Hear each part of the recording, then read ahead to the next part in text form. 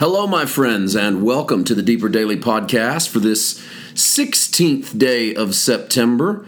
I'm Paul White. Thanks for joining me on the Saturday edition. Saturday, of course, we'll tell you about what's coming up on Sunday. Look for the full-length sermon titled, and it's a question. There's a question mark in this title. Can you be sure?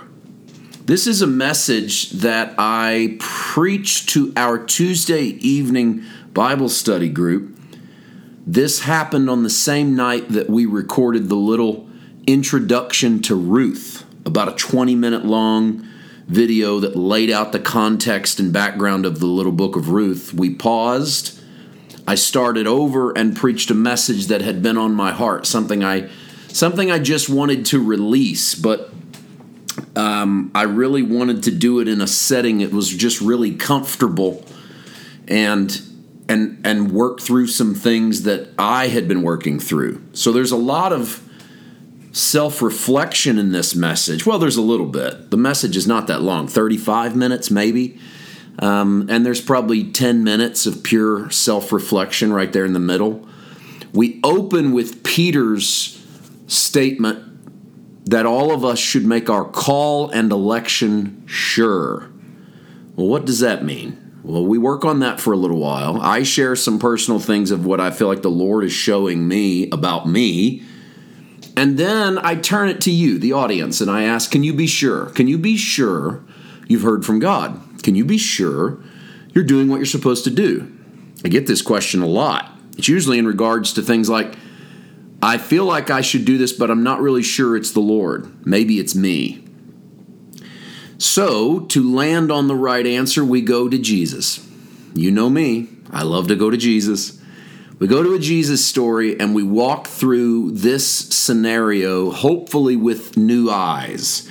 And I think we answer the question, watching how Jesus does it, we answer the question, can you be sure? And the answer, this is no shocker. You don't need to listen to the sermon to know the answer is yes. But you might need to listen to the sermon to find out how. Can you be sure?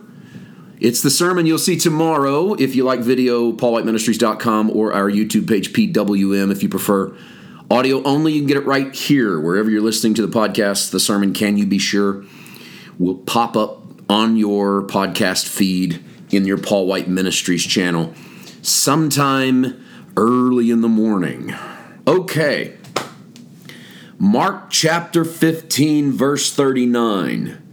So when the centurion who stood opposite him saw that he cried out like this and breathed his last, he said, truly this man was the Son of God. Famous moment, centurion at the foot of the cross, has what often by most readers has been considered to be a salvation experience of sorts, although that's reading a little more into that verse than is there. We don't have this man making some sort of conversion.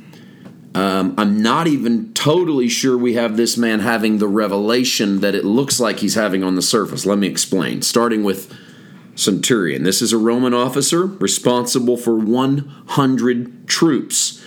This is probably the centurion responsible for the detachment of soldiers that have just put Jesus to death.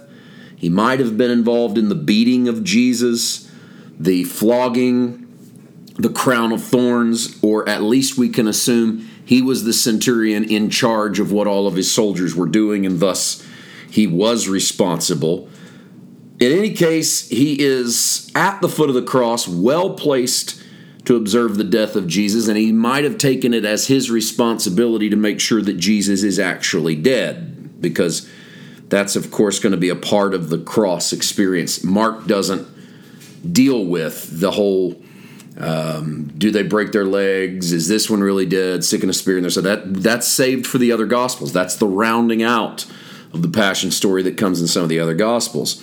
But the Greek phrase used here, Mark, it sounds like this in the English, truly this man was the Son of God. However, the Greek could actually be translated less strict, less definite article. The Greek can be translated a Son of God. And if you're looking at something like the New King James Version that likes to capitalize the words that they believed indicated deity, such as son.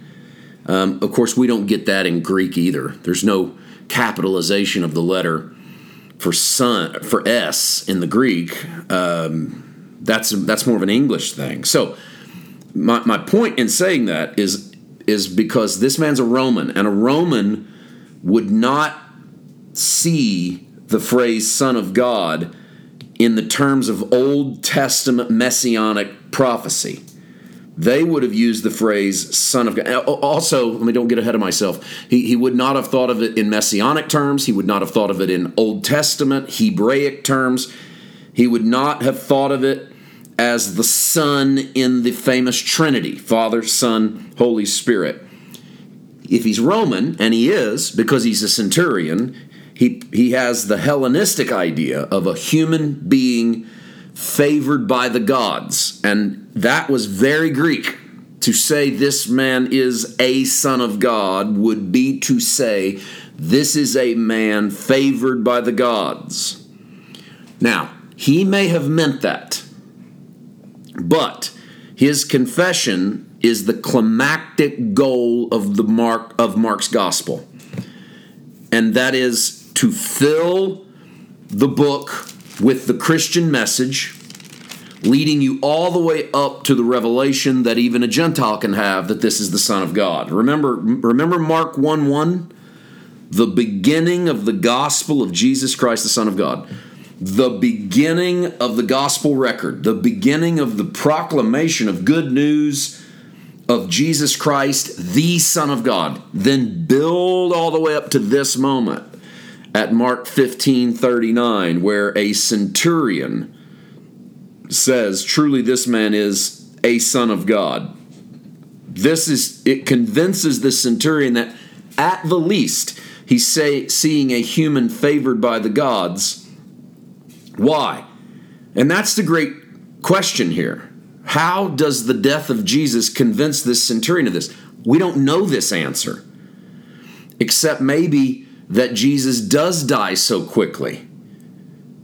Mark doesn't bring this out, but of how quickly he died. Well, he does. I mean, he talks about he's up there on the 6th hour and he dies right after the 9th hour. That would have been an unusually fast death, that Jesus would die on the cross in only a matter of hours. Sometimes criminals hang on the cross for 2 to 3 days, maybe even a week. Jesus is dead in a few hours. That might prompt a secular man to say, wow, this guy's favored of the gods. They took him this quickly. In any case, that surely this man is the Son of God, the Son of God, a Son of God, is the top of the mountain that Mark's been working all of us towards. We see the women at the foot of the cross, and we talk about why this is important. I'll do that tomorrow. Watch for the sermon, Can You Be Sure? See you tomorrow. God bless.